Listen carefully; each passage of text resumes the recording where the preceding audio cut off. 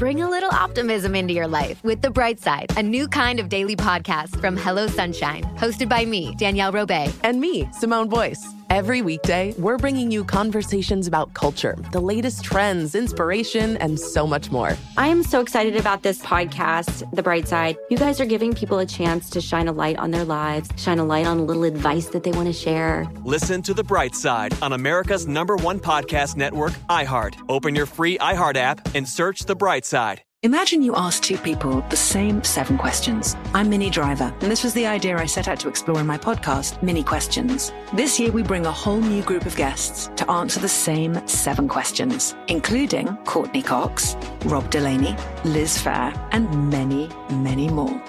Join me on Season 3 of Minnie Questions on the iHeartRadio app, Apple Podcasts, or wherever you get your favorite podcasts.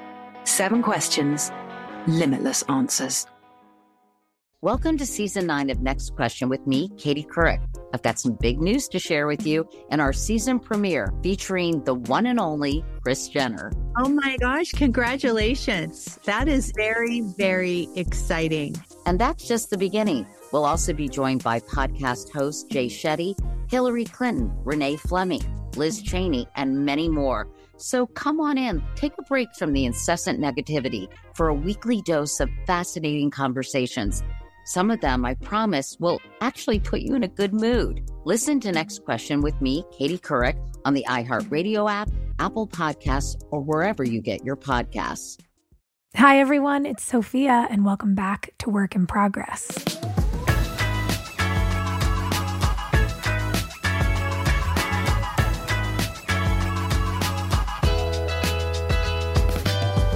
Today's guest is Taylor Tomlinson, a phenomenal comedian who's performed on Late Night, Conan, and Last Comic Standing. She was one half of the Codependent Tour alongside Whitney Cummings and helped jumpstart the Self-Helpless podcast, which covers all things self-help. It both turns an introspective eye on the host's personal development and spotlights everything from codependency to obsessive-compulsive disorder to social justice. And where self-help is concerned, after 200 episodes, Taylor retired from the podcast, leaving it to her 2 friends and co-hosts so that she could better help herself. She started her comedy career performing in churches and uses her own personal experience to shape her routines. Her Netflix special, Quarter Life Crisis, takes aim at the expectations and realities of being in your mid-20s and whether or not they are truly the, quote, best years of your life, and she should know. Taylor is a phenomenally self-aware person who puts a lot of value in one's ability to understand and better themselves. I was curious about how her life shapes her comedy, how her comedy shapes her outlook, and how her outlook shapes her life. So I asked her questions about that and more, but not until after I shamelessly outed myself as one of her biggest fans. I spent the hour and change we chatted on today's podcast literally having to restrain myself from quoting her entire Netflix special back to her. I think I did okay. I think I only did it once. You guys will have to tell me. I am so thrilled to have one of my very, very favorite comedians on the podcast. Enjoy, Taylor Tomlinson.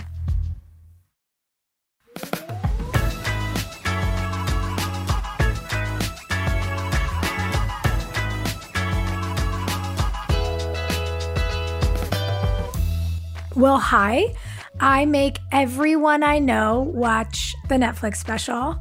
I'm so obsessed with it. Oh my God, that's so flattering. I was going to give my publicist so much credit for booking this. I was like, you mean Sophia Bush's podcast? Sophia Bush doesn't know who I am. That's so funny and so nice. Oh my gosh. I was like, well, I have to tell her that I'm a comedian? Oh my God, no. Honestly, it's like, I'm very excited that you're here. Oh my God, I'm so excited. Oh my God, you like thrown me off now. I thought I was going to have to list my credits. Never. Truly, like for anxious people, I think you are like I don't know, you're like such a holy grail because the whole time watching the special, I just was like, yep, I feel that. Yeah, I have felt that too. Yes, also. Mm-hmm. And it's like, I don't know. I can't wait to get into how you found your voice as a writer because you make many of us feel deeply seen. And also you make me feel like I haven't accomplished anything because I'm like, I still don't know how to write that well about my life. And I have like a decade on you. So I'm glad you're a child prodigy. That's fine. It's so funny to hear you say that. That's just proof right there that if you're anxious, you will never feel good about yourself, or you will never feel as good about yourself as you should. Yeah. Yeah. Like, you're making so many people feel better right now, myself included, where you're like, well, if she feels like that and she's so amazing, then I must not be that bad, right? Just because I feel this way, this fear. Yeah. I started, I kind of had to look at that. I had to look at fear and anxiety a couple years ago. Like, this is going to be a really weird metaphor, but I was watching animal videos on Instagram. And when you watch the videos of like the ducks or the geese with their little ducklings or their little geese, and I look at them and I'm like, I have one dog. How could they be so responsible for all of these other little animals? But it's their job, right? Like, they're these mom birds and that's what they do. And I don't know why the idea, it was really the geese that did it for me. Cause I don't know if you've ever looked at like a teenage goose, but it's ridiculous and like fluffy and looks like a baby, but is also like really big and awkward. And that's kind of how I feel about feelings. And I was like, oh, I just have this like gaggle of little gooselings and I can't get rid of any of them. They're all my responsibility. So like my anxiety and my fear I kind of got to be like, yeah, let's go, guys. And then there's also excitement and curiosity and my intellect and the things I like about myself.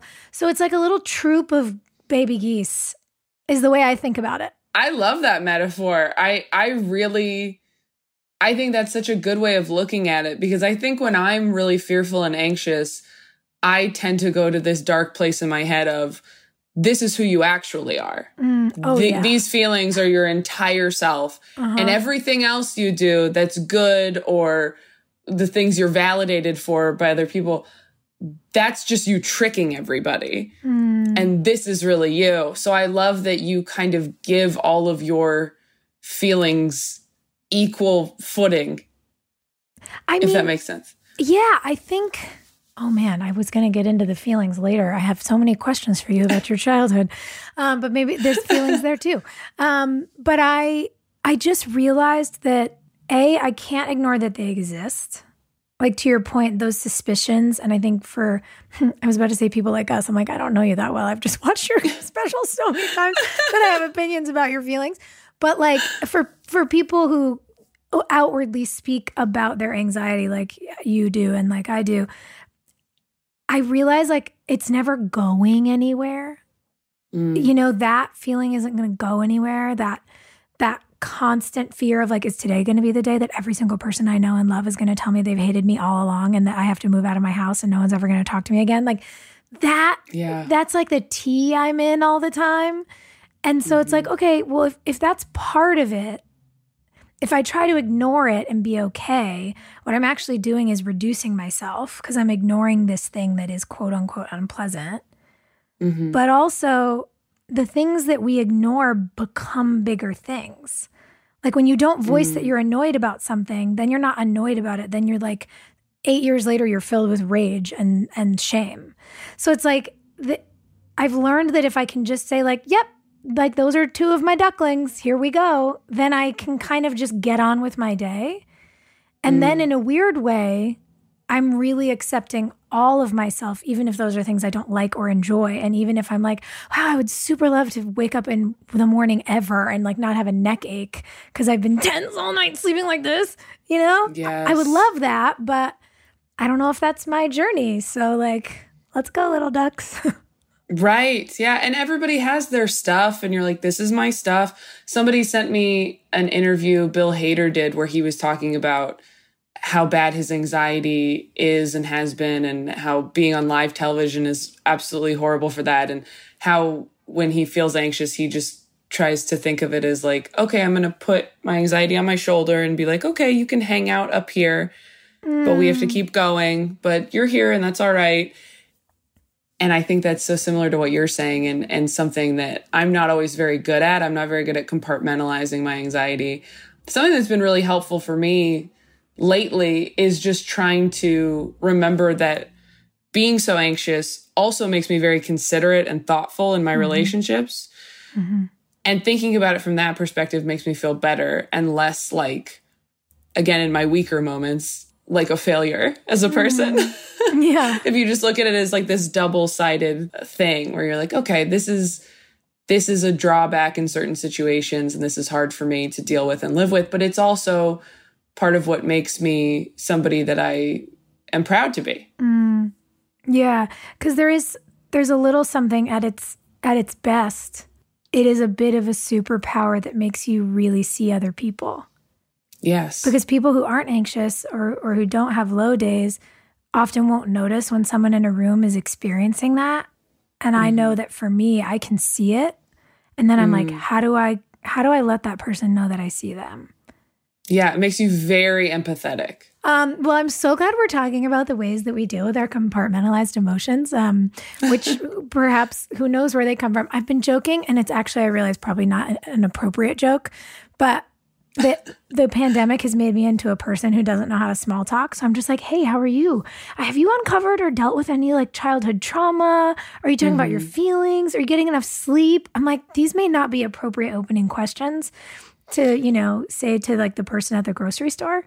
I mean, I was like that pre-pandemic. So I'm the wrong person to ask about that. I'm really curious where you think that comes from.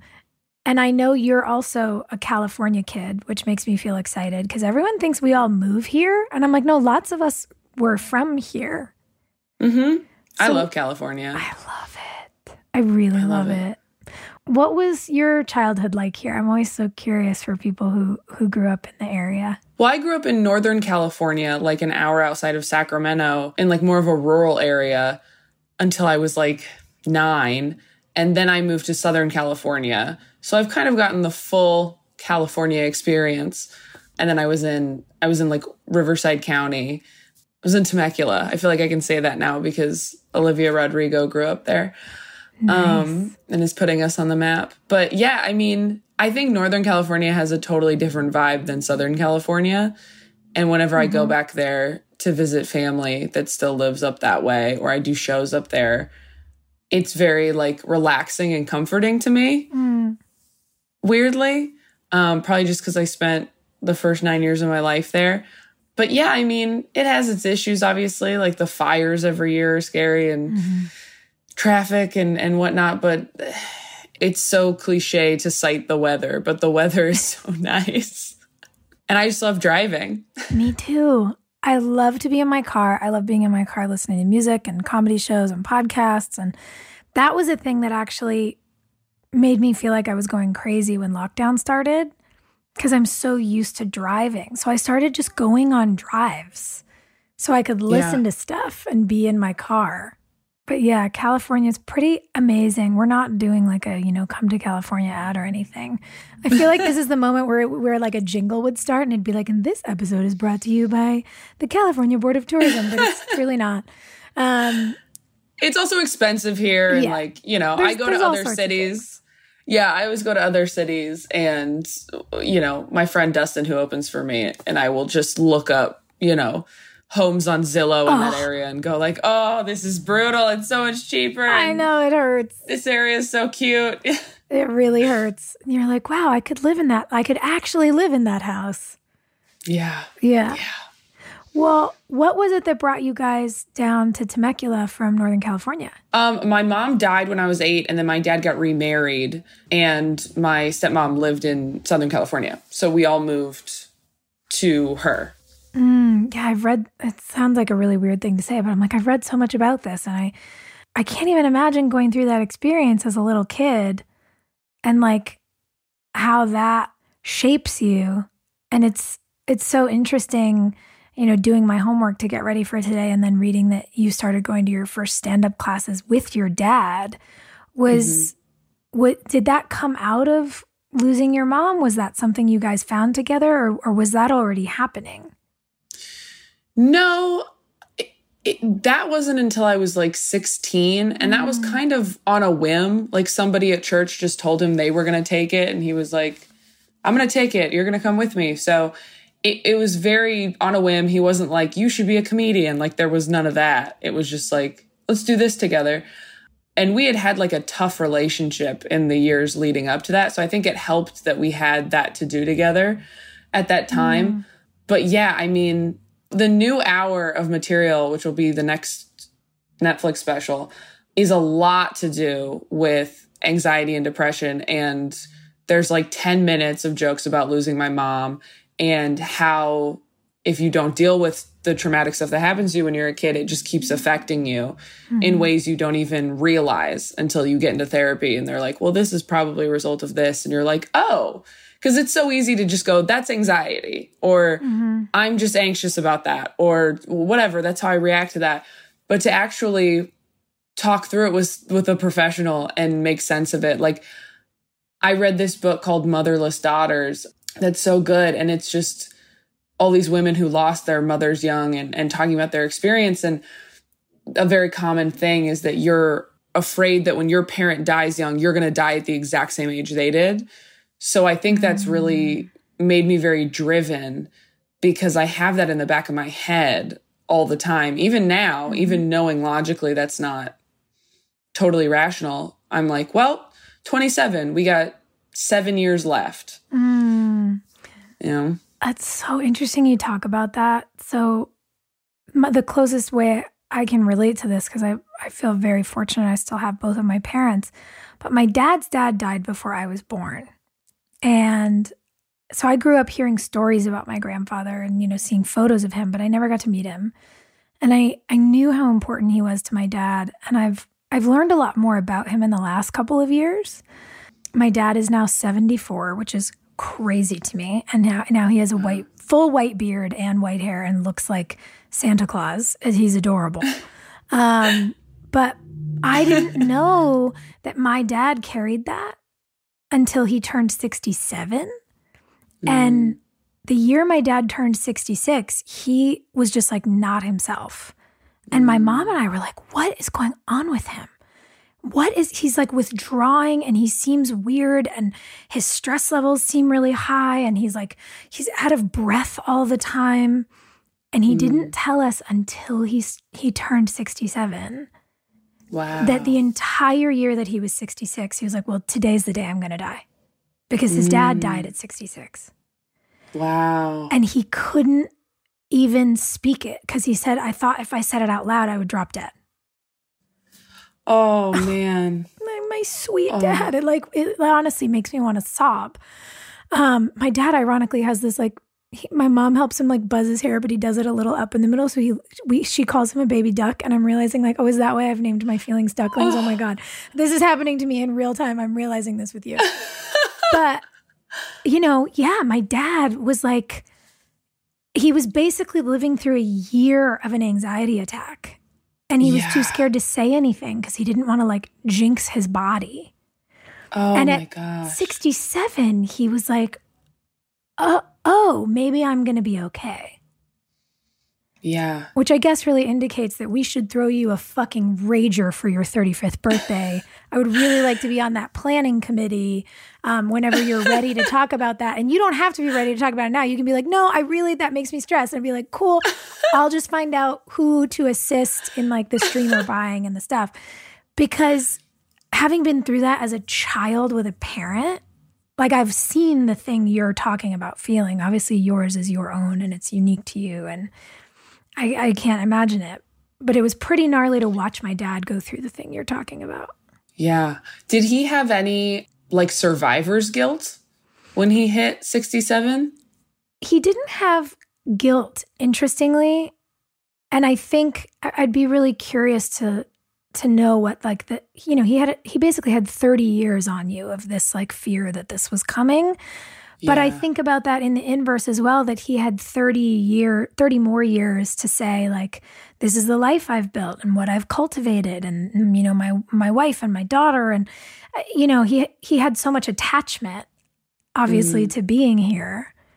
And I think that perhaps that it was later for him, I would hope, at least as his kid, made him feel more deserving of the experience of outliving his own father and his own fear, because it was so hard to know he'd been carrying that and to see that. And also when you think about the difference of our generations, right? Like you can talk, you're like, yeah, this is what's going on with me. Like, and my therapist said, you know, my dad's like, he's old. He didn't have that. And so I think that having much more of a runway until that number that was stuck in his head probably helped him in a way. Because it sounds to me, at least, and I don't mean to project, but what I'm hearing, and correct me if I'm wrong, is part of it for you is you're like, this is soon. Like 34 is soon. I'm 27, 34 is soon. And I imagine that makes you feel like you're in a race. And for my dad, it was always really far in the future. And so I wonder what some of the difference of that experience is for you guys. I think that makes a lot of sense. I think when your parent dies at 34, there's this fear of like wasted potential. And maybe some like weird guilt on my end. This is me realizing things in real time as well. Look at us. Hey, Oprah would be so proud of us. She would be so proud of us. Move over, Oprah. But I think maybe there's some feelings of like, she had me maybe like a year out of college. I was not planned from what I've read in her diaries, because we have like this box of her diaries from when she was like 10 up until she was married to my dad, which is crazy. She was like a writer and she was so creative and talented, but she had me really young. She had me at like whatever, I guess 25 maybe, and which isn't crazy young, but it's, you know, and she was like going to go back to school and start writing when my youngest sister was in kindergarten, and my youngest sister was 2 when she died. So wow, seeing all these like scrapbooks and how creative she was and all these diary entries where she's just such a good writer and so funny and witty, and she's like gorgeous. Like it just feels really sad that she got cut short. And maybe on some level, I feel like I have to make up for that with my own life. I mean, it strikes me as an observer who, again, I feel so creepy right now being like, I know so much about your timeline, but I'm so flattered. But in hearing this, you know, you talk about beginning to take these classes with your dad at 16, and here you are at 27, and you have this baller Netflix special, and you're talking about the next one you've written, and, you know, the timestamps of the lengths of jokes you do on certain topics. So I'm like, you're very far along in this process, clearly. Is that not kind of crazy to you in terms of this idea of like your potential and the way you've been realizing it? I mean, that you've done this in 10 years, basically. Yeah, I mean, it's crazy, and I do feel very, very lucky and very, very fortunate to be where I'm at. And I do think a lot of it is luck. And it doesn't mean you're not good at what you do or you're not talented. It just means that luck is involved, because there are so many good, talented people. So I never want to lose that perspective. But there are times even where I go, am I successful young because I'm going to die young? And it's the universe or God or whoever you pray to going, we're going to give you this because you have limited amount of time here. And that's the only reason you get it right now. Because I do feel so fortunate sometimes that I go, there's no way that the only way that this could be fair to other people is if I'm dead soon. Oh, man. Have you read There's a lot happening up here. Yeah, no, and I see it and I get it. And I'm also like, have you read Chelsea Handler's book about like her experience going to therapy and finally processing the loss of her brother when she was young, and like what all she was carrying from that her whole life? I haven't, but I heard it's great. It's really I heard her good. books are great. I feel like that. I don't know why. I'm like, suddenly I feel like like an aunt or something, where I'm like, I want you to read this book, sweetheart. I want to like hand it to you through the computer. But seriously, there's something I think really amazing about, you know, especially someone on her level, just being willing to be so raw and bare with an audience and like tell the sort of deepest of her own life. But I think the reason it comes up for me is because as another of my favorite comedians, to look at where she is at 50 and like killing it I'm kind of like, no, I think maybe you're just that funny. And you also are meant to be famous young and then continue. And perhaps, if I may, God, not to be like a Pollyanna, but maybe the universe or God or whatever anyone prays to is like, hey, this is for you. This is yours. And also the way that you speak about your mom and that you identify things about her creativity, everything from her writing to her scrapbooking, all of which to me just light up as creative expression. You are her daughter. You are of her. She is with you in ways that I imagine come out in terms of the ways you write jokes and the way that you look at things. And perhaps this wild ride that you've begun that's really working is working because the universe is on your side and your mom is like on the universe's shoulder. Like maybe you have anxiety on your shoulder, but like maybe your mom is on God's shoulder being like, no, more for her. She deserves more.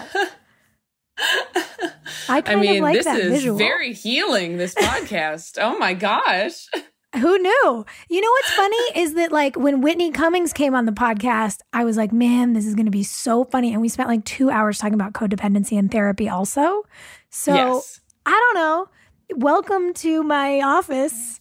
What else would you like to discuss? I mean, Work in Progress is the perfect name.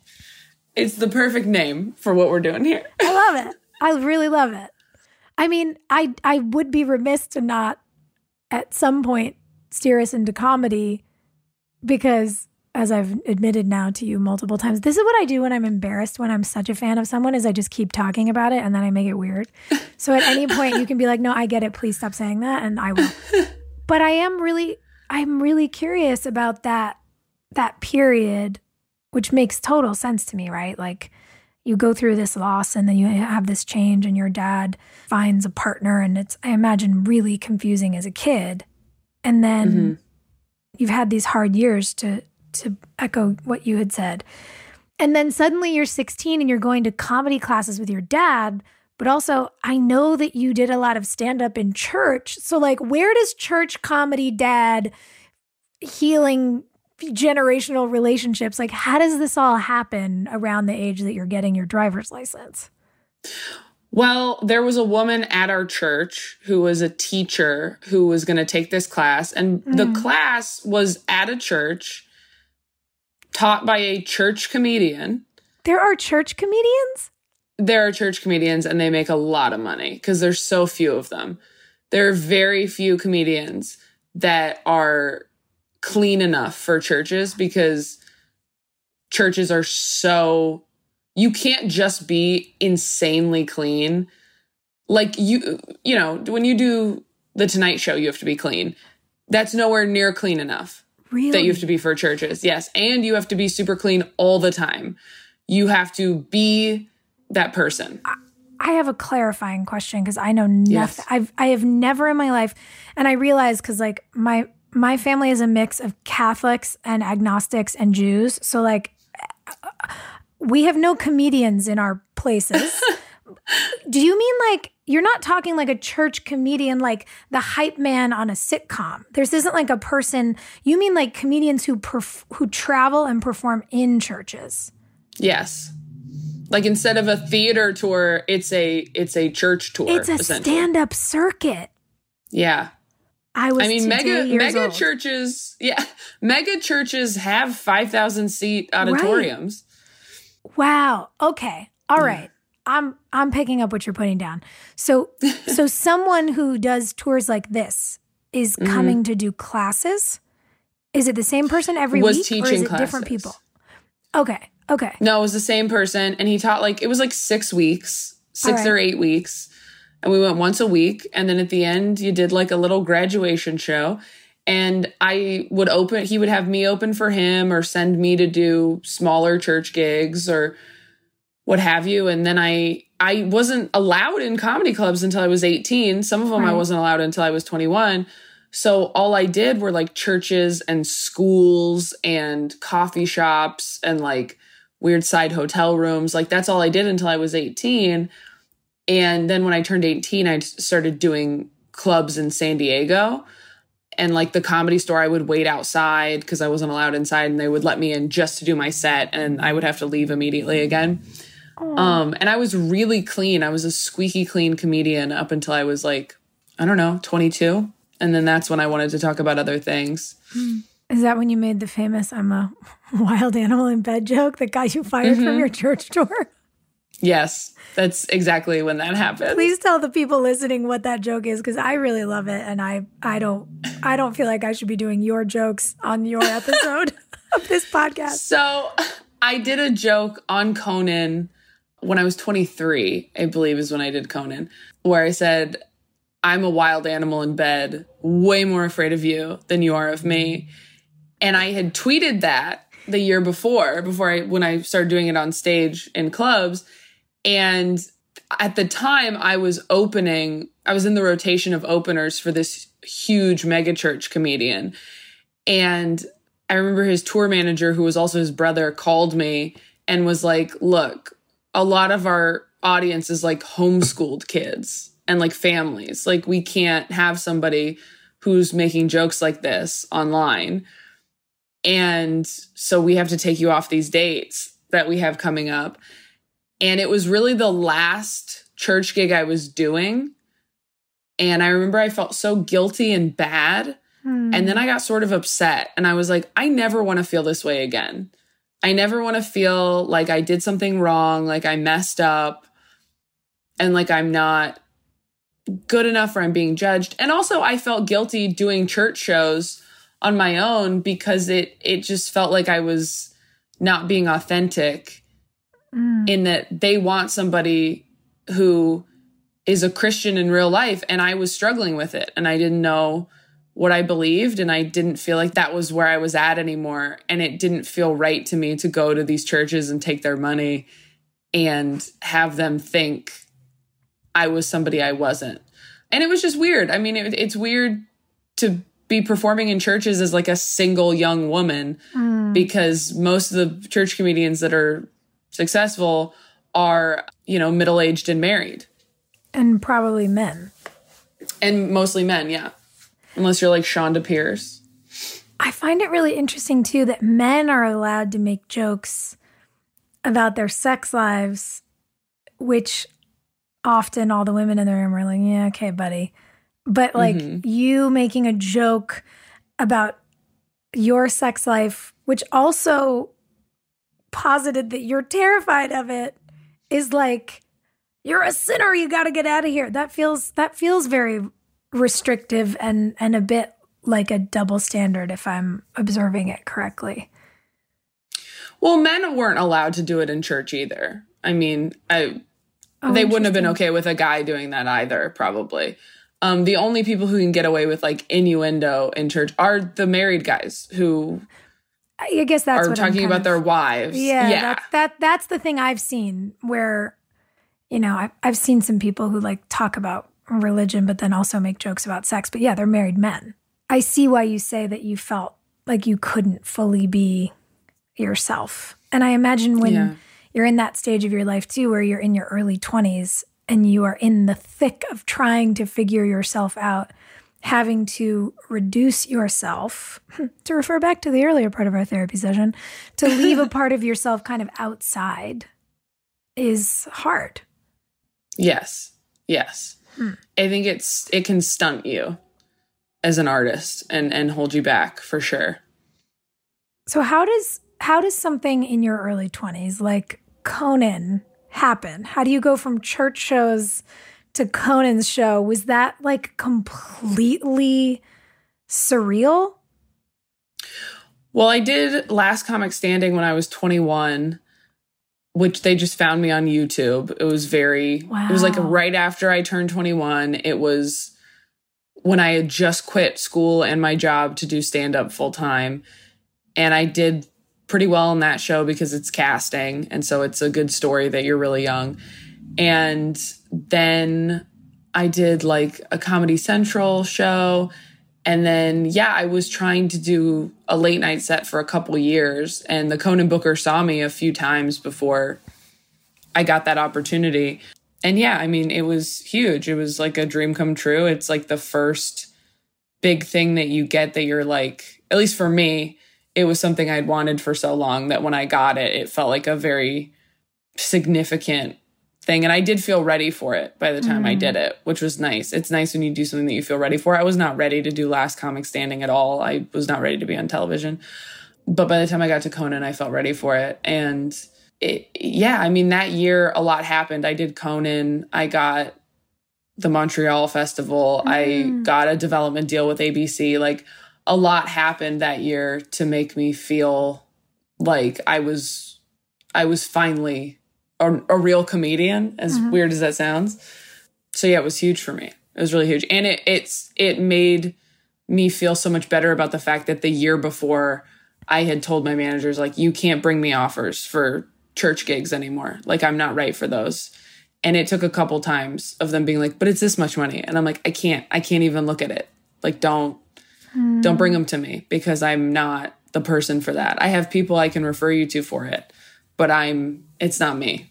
That takes a lot of resolve at 22 to know that. I just hate feeling guilty. Yeah. And so for me, it was like, well, if this doesn't work out, I can go back to school or something, but I'm not going to live my life in a way that isn't authentic to me just so I can do what I love to do, but in a very controlled setting that I don't fit into. Do you think having left school to pursue comedy, because that's a bold choice too. I remember being 20 and being like, do I do my senior year in college, or do I go do this TV show called One Tree Hill? Like, because I didn't know. Hilarious. And I had to, I was like, with TV shows, they never work out anyway. And I remember my college advisor saying to me, well, you could go do this for 2 or 3 years and then come back if you really want to.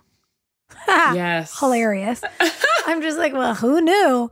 But I know for me how hard that decision was. So I imagine that, in whatever way for you, you had to really examine, your goals and the choice is hard, I think, when you're that age. And then to make another choice a year later, what was it? Well, first of all, I want to know what you were studying in school, because I'm very curious about what you were into. And how did you know that you were ready to just go for it? Well, I was a communications major, so essentially nothing. and it's so funny. You go to your high school advisor and they're like, well, what do you want to major in? And you're like, I don't know. Could we just major in what we're doing right now, talking? And they're like, yeah, communications, you can do anything with that. And you're like, really? Could you be a doctor? And they're like, no, don't be stupid. Like, you could be an assistant, not to a doctor, but, to someone else. To someone else. And I knew the only reason I quit school, and I had a year left as well, the only reason I quit school is because I did these NACA conferences, which is basically where you audition to perform at colleges. And so I booked like a 50 college tour and couldn't go to school anymore.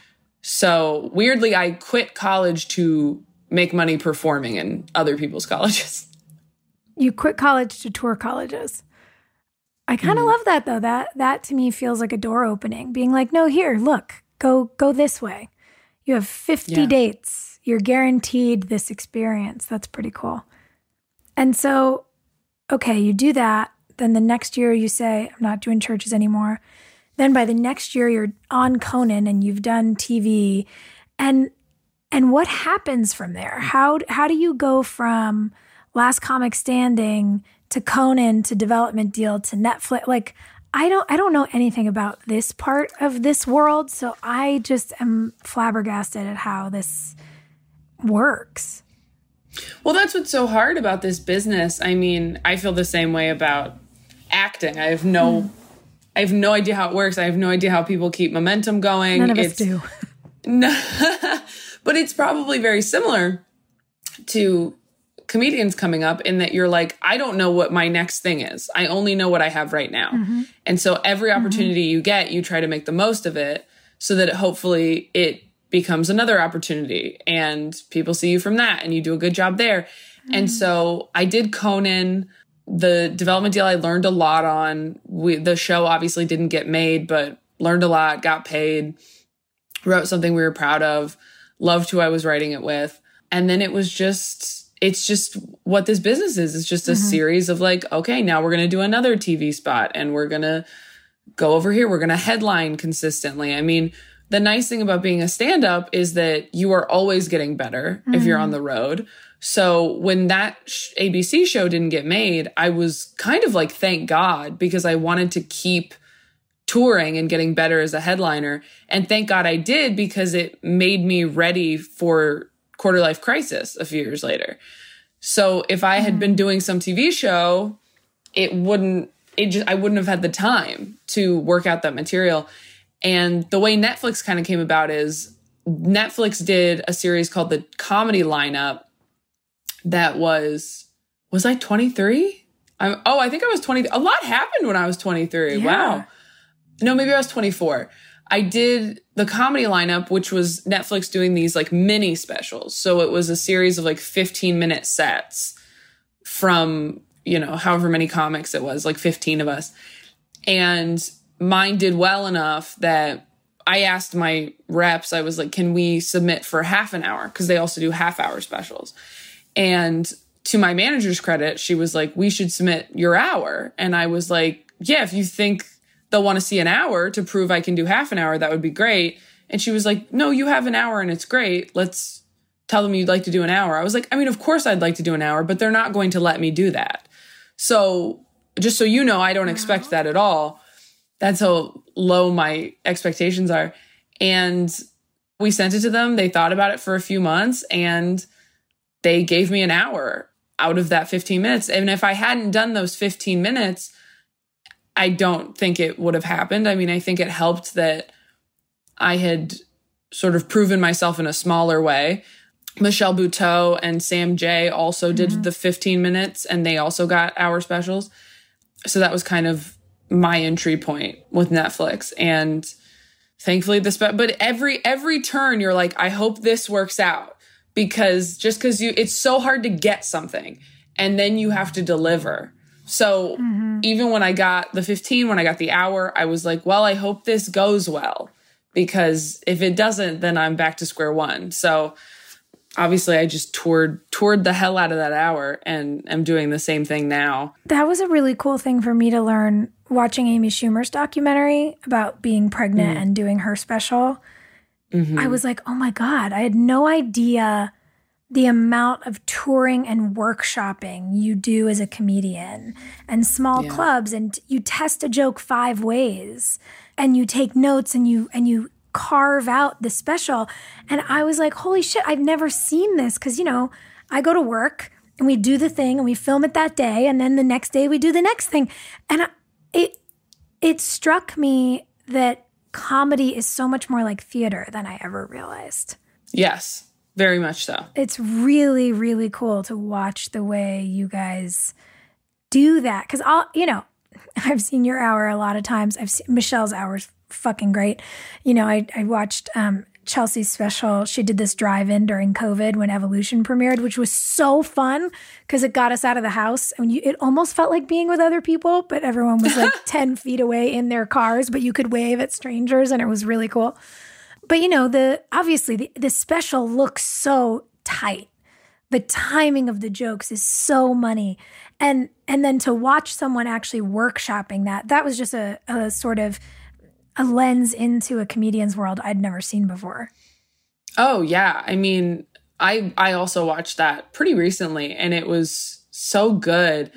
I watched it more from like a younger comic going, oh my gosh, obviously her pregnancy was very difficult from what I saw in that doc, but watching more established comedians who are becoming mothers or are getting married or are married, and how that balances with their stand-up career. I mean, I think Ali Wong has a joke about that where she says people always ask her, how do you balance being a parent and work? How do you balance being a mother and working? And she goes, men never get asked that question because they don't. Yeah. And so I thought it was such an interesting doc for so many reasons. And yeah, it is really hard to capture what it's like to tour and workshop jokes. And I think like TV shows try to do it sometimes, and it just is hard to do unless it's an unscripted documentary. Yeah. Yeah. Have you seen Joan Rivers' documentary, No. A Piece of Work? Oh my gosh, you'd love it. It's so good. It's just her touring and working really hard, like in the last decade of her life. And she's just such a workhorse. And she's got this wall of files of like every joke she's ever written. Wow. Like organized into subjects. It's really crazy. Oh, man. It's really cool. The type A anxious part of me and the comedy lover in me feels like you've just really given me a gem. Oh, you'll love it. So Joan Rivers, you mentioned Ali Wong. Who are the comedians that you, I guess the ones you look up to now, but like who did you get really into as you were learning comedy as a kid too? I mean, Maria Bamford, I really loved as a teenager. I still think she's amazing. I just don't really watch stand-up as much anymore. I did watch her last special. That was so good. I think she's amazing. I mean, when I was a kid, we were listening to a lot of clean comedy. So it was like Brian Regan, who I opened for a little while, which was like insane and amazing. And he's like the nicest person on top of being the funniest He is person. so funny. He's so funny. And he's like so funny off stage too. It's pretty incredible. It's like him and Jim Gaffigan you could listen to in the car with your parents. My dad actually liked Mitch Hedberg a lot. Oh which my was God, yes. Yeah, What yeah. is a sesame? Kills me. His sesame jokes and Jim Gaffigan talking about Pop-Tarts. I saw So him good. at the Chicago Theater twice, actually. I had tickets, and then randomly another friend of mine wound up with an extra, and so I was like, yeah, I'll go again. And him just being like, Pop-Tarts, his low little voice. He kills me. They're two of my favorites. Yeah, so good. I mean, Mike Birbiglia, his stuff is so personal and interesting to me. And yeah, I think I definitely gravitate more towards comedy that's very personal and raw and honest, as opposed to just observational or topical humor, which I really respect. But in terms of like what shaped me when I was younger, I think it was more so that style for sure. That's made me the type of comic I am. I really like that. Have you seen Mae Martin's show, Feel Good? Yes. Oh my gosh, my siblings are obsessed with Mae Martin. Yeah, I'm Like- also obsessed with Mae Martin. And yeah, my treat to myself yesterday, the day we're recording this, is June 7th, and the season 2 of Feel Good came out on June 4th. And so which was a Friday. I'm saying this really for the people at home to make sense of what I'm talking to you about. But my Sunday treat to myself was just to sit on the couch and binge all of season 2, and it was heaven. I haven't watched season 2 yet, but I heard it's great. It's really great. And yeah, just what you're speaking about, you know, they're hilarious, really personal, kind of raw experiential comedy. I think that's what I love. I think it's why I gravitate toward all of you guys. And even in some of the things I read, like there was a Vulture headline calling you the comedian laureate of not fun 20-somethings. And you just being like, nah, like I'm anxious. I don't want to do that. I don't want to try those drugs. I'm super scared. And I was like, I just love this because I get you. And weirdly, when I see other people be so honest about their experiences, like it makes me feel more honest about my own. You know, it kind of, when other people give themselves permission, I think it gives the people who watch them permission to do the same. Yeah, I agree. I was not on TikTok before my special came out. The reason I'm on TikTok is because I had, social media people that we had hired to help promote the special. And they were like, you have to be on TikTok. And I was like, I'm not a child. I'm not getting on TikTok. And didn't get into it at all until like halfway through the pandemic, maybe like in the fall. And now that I've been on it, I'm like, oh, this is how Gen Z is. Like Gen Z is really open about how terrified they are and how anxious and depressed and just like making fun of their trauma in such a funny, real way. that I really like respect and love and makes me feel safer to do the material I want to do coming up. Because I think when the pandemic hit, part of me was like, oh man, is this hour I'm working on going to be too dark when we get out of this? Like, are people just going to want, really light humor or more like silly? And I think there's a degree of truth to that. But I also think that when you go through something traumatic, you do want to be able to laugh at darker things. Well, and I think it's the honesty in dark comedy. And everyone really feels, and I see people talking about how they feel very raw, very kind of like the defenses and the facades have been broken down. And it's interesting. I've had the exact same experience. I'm like, no, I literally can't be on TikTok because I am not of Generation Z.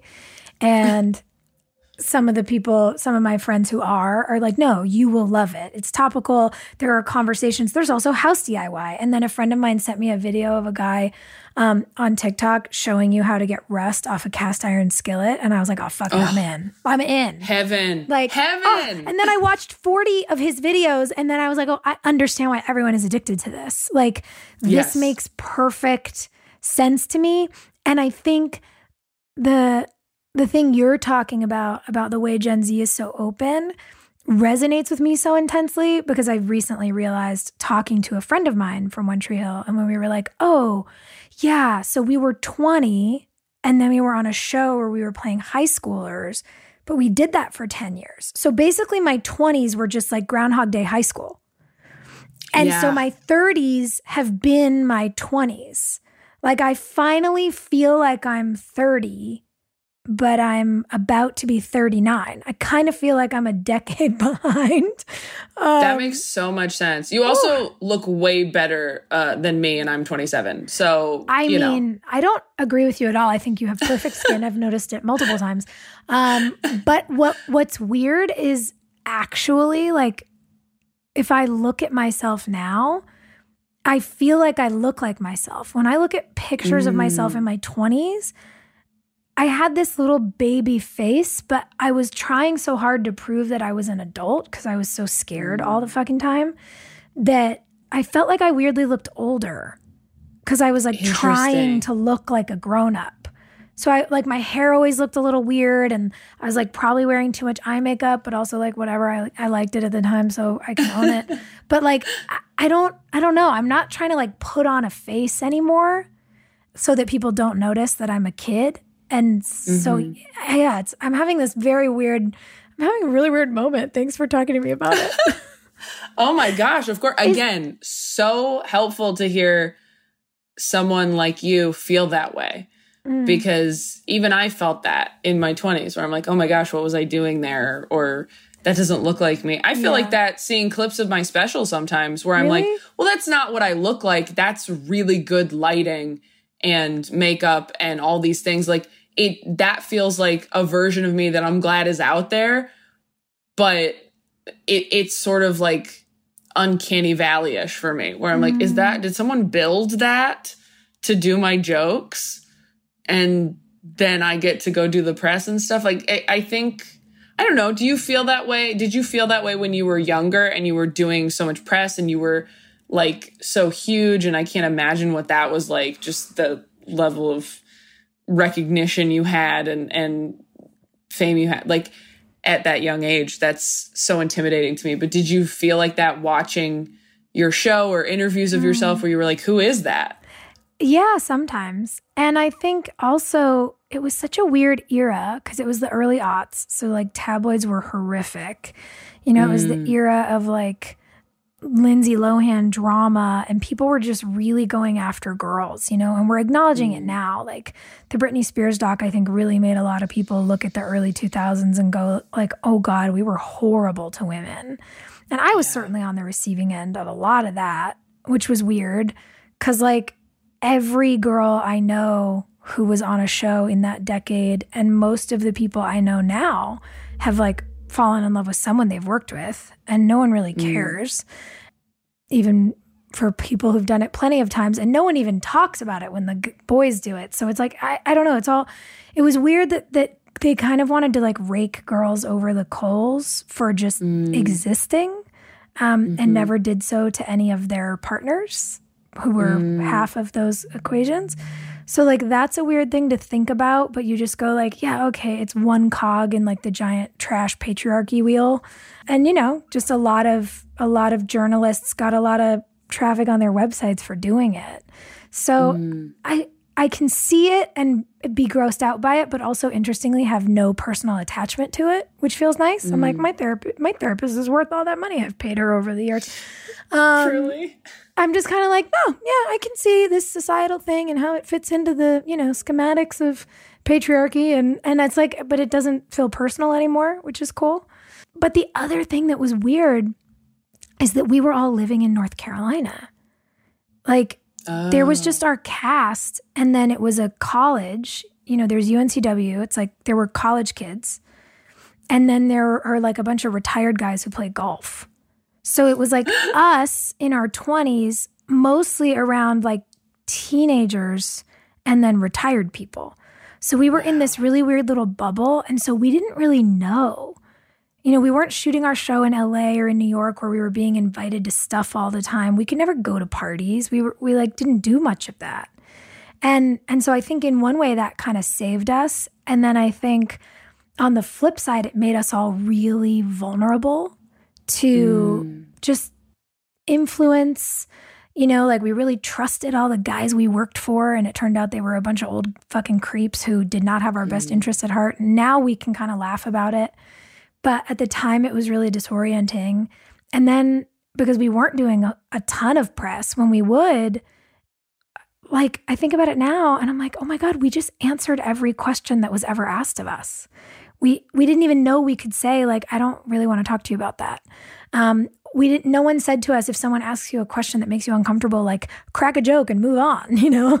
We were just like, oh, well, because there was a tape recorder going and there was this sort of assumption that we had to do what was asked of us. And we were babies and we just like didn't know. So it's really, when I think about it, I realize what a weird time it was. But for everything that wasn't great then, I think the thing that feels like, you know, the feather in my cap, if I will, is that we've all kind of really come back to each other. We've developed these like incredible friendships as adult women.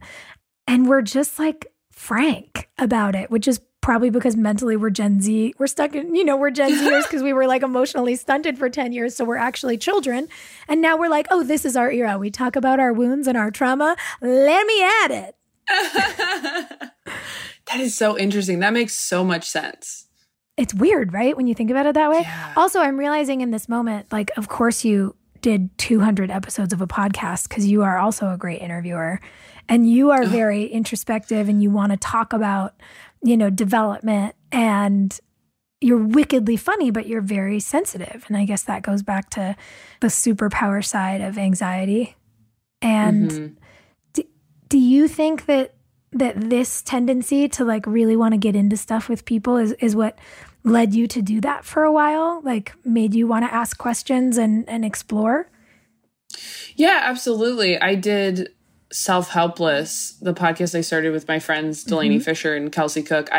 They're still doing it. I left about 5 months ago, but I did it for 3.5 years. They just hit like 4 years. And I did it because I wanted to work with them so badly because I love them so much.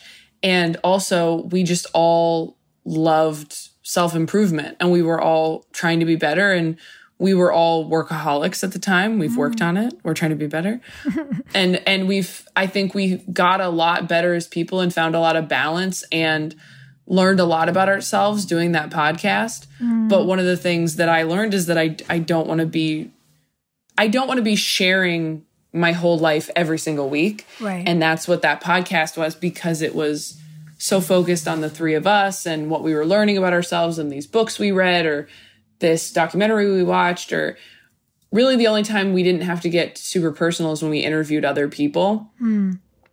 But there was still a lot of us in there. And after the Netflix special came out, I just felt like a lot of people knew a lot about me in a way that I wasn't used to. Mm-hmm. And it's made me much more aware of exactly what you're talking about, which is you don't have to say anything. You don't have to say everything. You don't have to answer every question. You don't have to give all of yourself right away. And that's what I like about stand-up is you can work on these jokes for 2 years and decide what you want to share with people in a pre-recorded, widely released way. You know, like you never get it back working it out in front of an audience in Tampa or whatever. Like they're always going to know. But the hard thing about, for me, for doing a podcast every week was that it was too much of how I felt right then. And I hadn't worked through stuff yet. And I mean, you know, I still feel that way. I'm like, there's a lot in there if you go back and listen. So that's sort of where I'm at with it now. And I'm so glad I did it. And I loved Lainey and Kelsey so much. And I'm glad they're still keeping it alive. And the fans we got from it are like the nicest, most dedicated fans ever. A lot of them came to my special taping. And yeah, I just don't want to betray myself, I guess. I don't want to betray my future self by oversharing things that are undercooked. Totally. Well, that's one of the things that I think, even like I was saying earlier about not knowing I didn't have to answer questions, I didn't have that kind of emotional awareness or experiential maturity. And I think as you find your maturity and experience, you begin getting really good at what your boundaries are. And this podcast is available for editing, and your special can be edited. And one of the things that I learned even a couple of years ago is that the only place that makes me feel really unsafe is the live thing that doesn't contain room for giving people grace.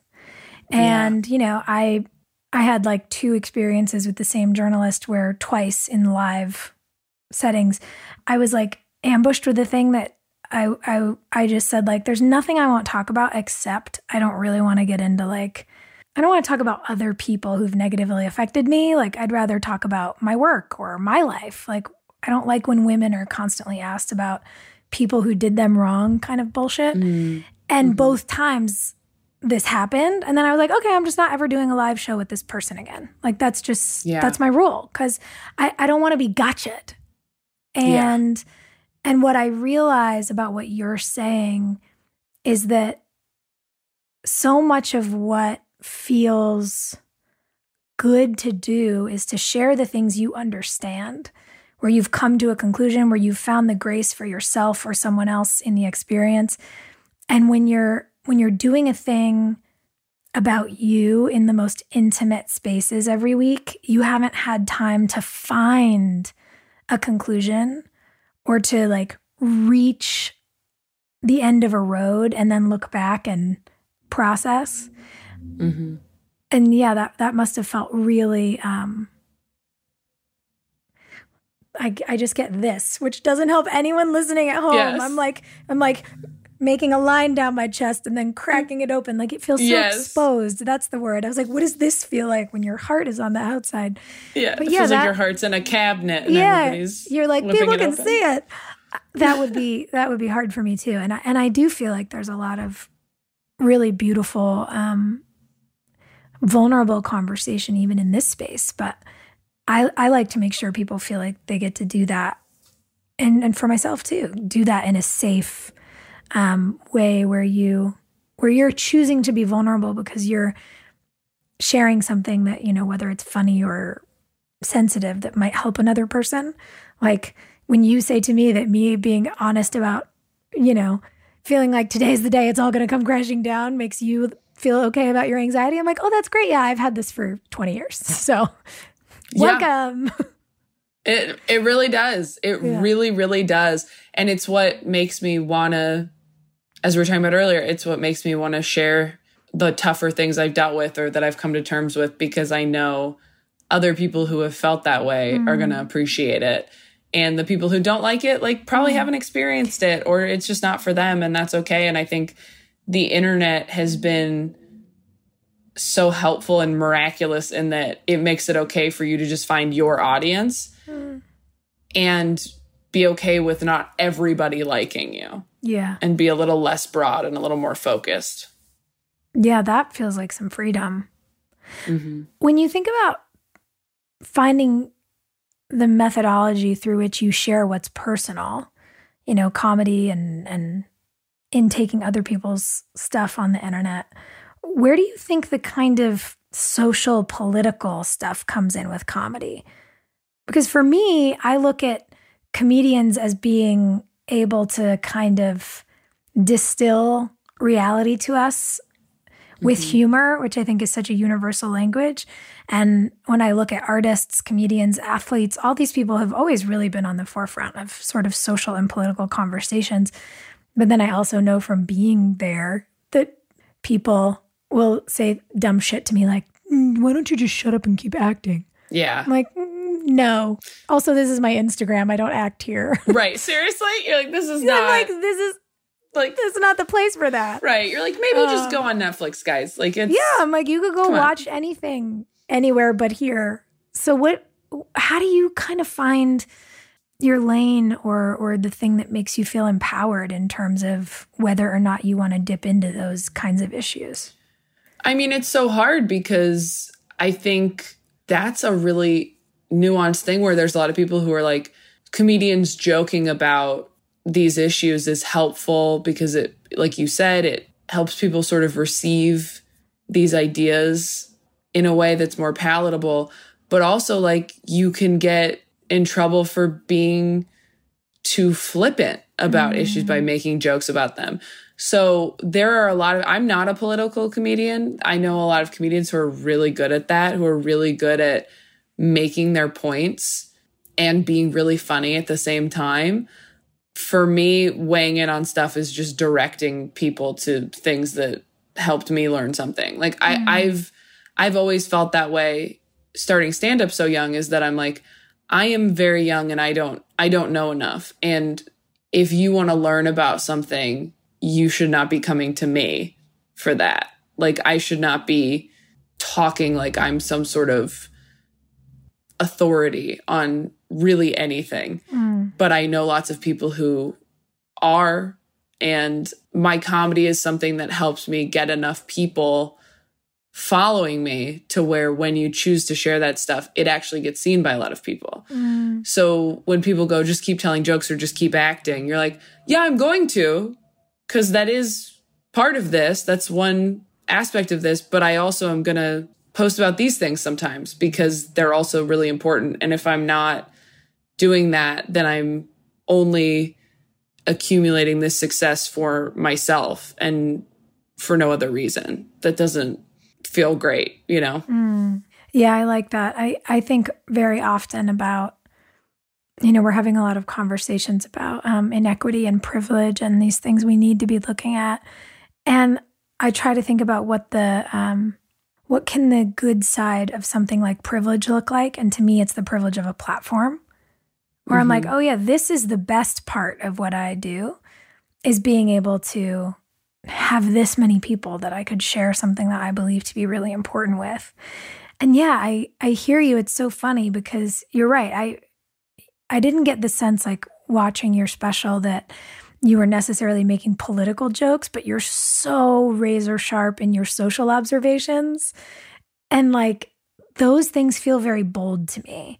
And I think there's kind of a parallel path sometimes with being willing to advocate about something in the political spectrum, but also just like being really bold about talking about what society is, especially for women. Like, so many of the observations that you make, I'm just like, yep, that too. I feel that, felt that. Yep. And so it's funny because it feels incredibly current and topical. And I do think there's real truth in, like, the more specific your material, the more universal it is for people. Yeah. Is there like a joke in the new material that feels, I don't want to be cheesy and say like quintessentially you, but is there something that you look at that's like, that's the grounding thing?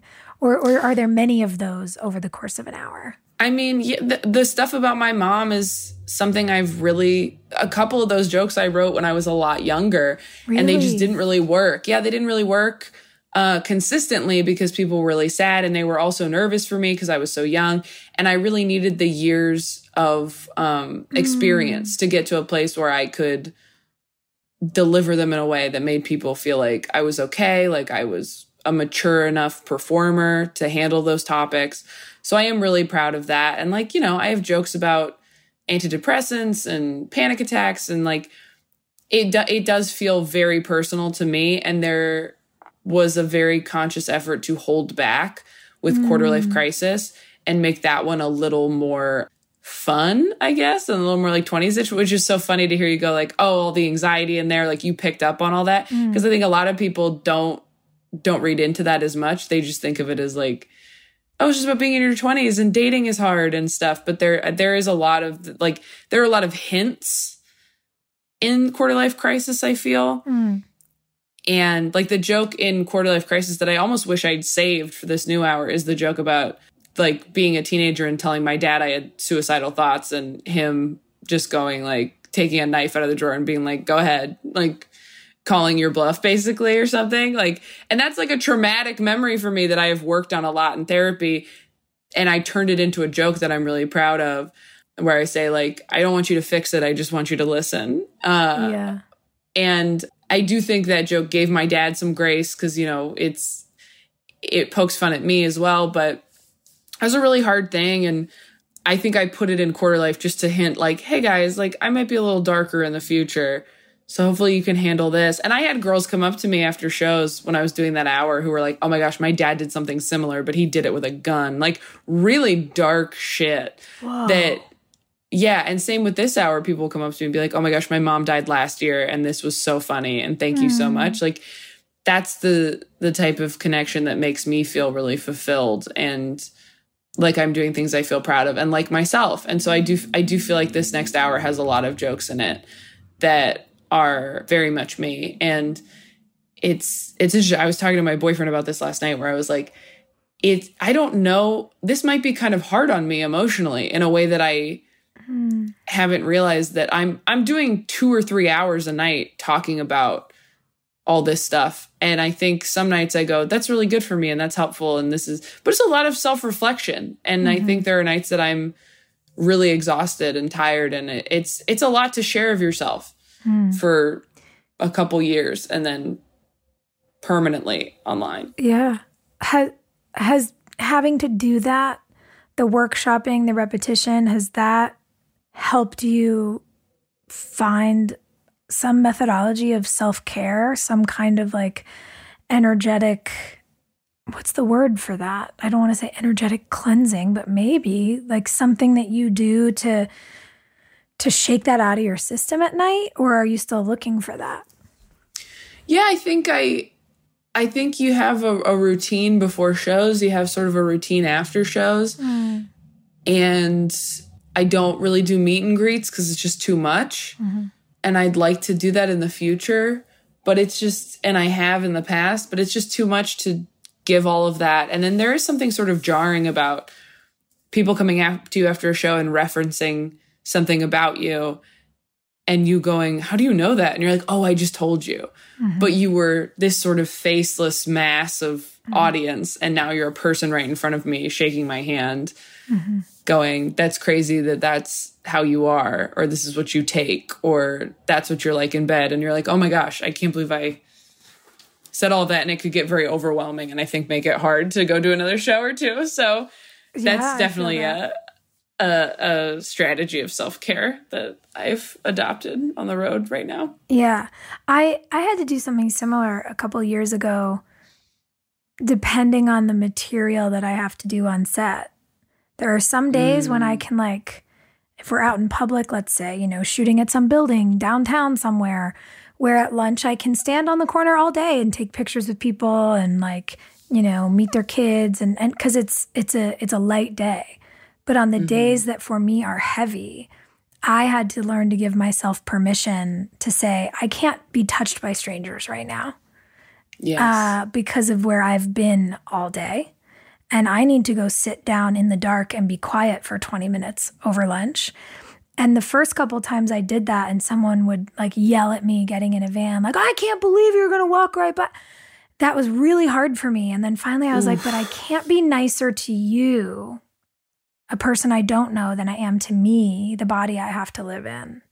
Whew, and put that on a pillow. Holy shit. It's still, even telling you this, I feel guilty. I'm like, someone's going to hear this and feel like that's mean or feel rejected by it. Well, you're helping me, so that hopefully that takes away some guilt. Well, thank you. But I really think there's something to it, to learn, especially as women who are taught to people please and be good little girls, that you have to protect the physical body you live in and the emotions it carries. And sometimes that means you can't make someone else's day. And maybe that sucks, but you have to do it, especially if you want to have longevity in a career that does require you to be like this. I'm doing the like chest cracking thing again for everyone at home. Like it does this to you all the time. And even when it's funny, it's still like you're still taking a piece of your insides out and putting them on a platter and being like, you want to look at this? Yes. So. Yes.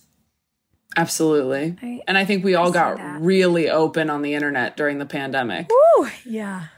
In a way we wouldn't have been if it weren't for that. So yeah, it's been interesting going back to normal life and going like, okay, maybe that's not how we operate anymore. Is it weird for you to do shows and have an audience again? Like, is all the screaming when you finish something, does that feel intense after a year inside? At first it did. At first it did. And now it's just great again. But yeah, at first it was like, this is crazy. Like the first few times I was like scared on stage. I was just like, this is a lot and this is nuts. And I just had to address it up front because and depending on where you were at in the country, the audience was like, yeah, we feel that way too. Or they were like, we've been out, we're fine. Oh my God. You know, is a huge difference between like North Carolina and like Portland, Oregon. Like, yeah, very different, the levels of anxiety and how long people had been super locked up inside. What are some of the big goals on the list still for you? You know, it's so funny because whenever people ask me that, for years and years, I said, I want to do theaters. I want to do theater touring. And so now to have gotten there, I'm like, oh wow, we have to aim even higher now. So I'd like to stay at that level. I'd like to perform for more and more people, obviously. I would like to continue doing specials whenever they're ready and make sense and are something I'm proud of. I have a couple projects right now in development one in particular that I'm really, really proud of and excited about and is very personal to me and I hope gets made. And so there's a lot going on and there's a lot that I'm looking forward to. And I'm also so incredibly grateful and dumbfounded that I get to be where I'm at right now at this moment. So you caught me on a grateful morning. I love that. I feel that. There's also something about when it rains in LA and I'm like, oh, I just feel cozy and introspective and want to think about my life. I know, truly. I woke up and I was like, ooh, I guess we're gonna learn some things about ourselves today. We're gonna journal. We're just gonna be in here, maybe put some music on. Drink 2 cups of coffee this morning. So my favorite thing to ask everybody who comes on the show, and you referenced it earlier, so perhaps it's something you've thought about, but when you think about the notion of a work in progress, if it's your special, if it's personal, if it's something you see happening in the world around you, what in your life feels like a work in progress to you? Oh my gosh, me as a whole, my personality, my combination of medications I'm taking, my career, my relationships. I mean, everything does. Everything does. And that was the frustration I talked about in Quarter Life, which was just like your 20s are such a tumultuous time of learning about yourself and figuring out how you're going to be in the future. And I know, and every time I say this, people in their 30s and 40s are like, you don't have it figured out later either. Or people come up to me and they say, when you turn 30, everything's way better. Or they come up to me and say, when you turn 40, everything's way better. But nobody's ever like, yeah, my 20s were amazing. No one ever says that to me, and rightfully so. But I am coming to the end of them. And I do feel like it might even out once I'm in my 30s. This like feeling of what every year I look back at a year ago and go, oh my gosh, I was a totally different person in a totally different place. And I would like to get to a spot in my life where I don't feel that way anymore because it is exhausting. So I very much feel like a work in progress in every way. I've been working on my material and my act, but I've also been working on my mental health and how I approach romantic relationships specifically. And I feel like there's a lot to work on with me right now within my life. So, I love the name a lot. I think probably everyone feels like they're a work in progress, I would assume, when you ask that.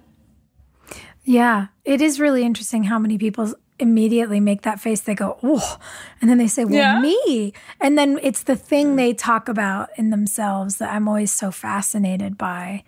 I just think humans are cool. And I think, we're all so much more complex than for so many generations we were given the space to be.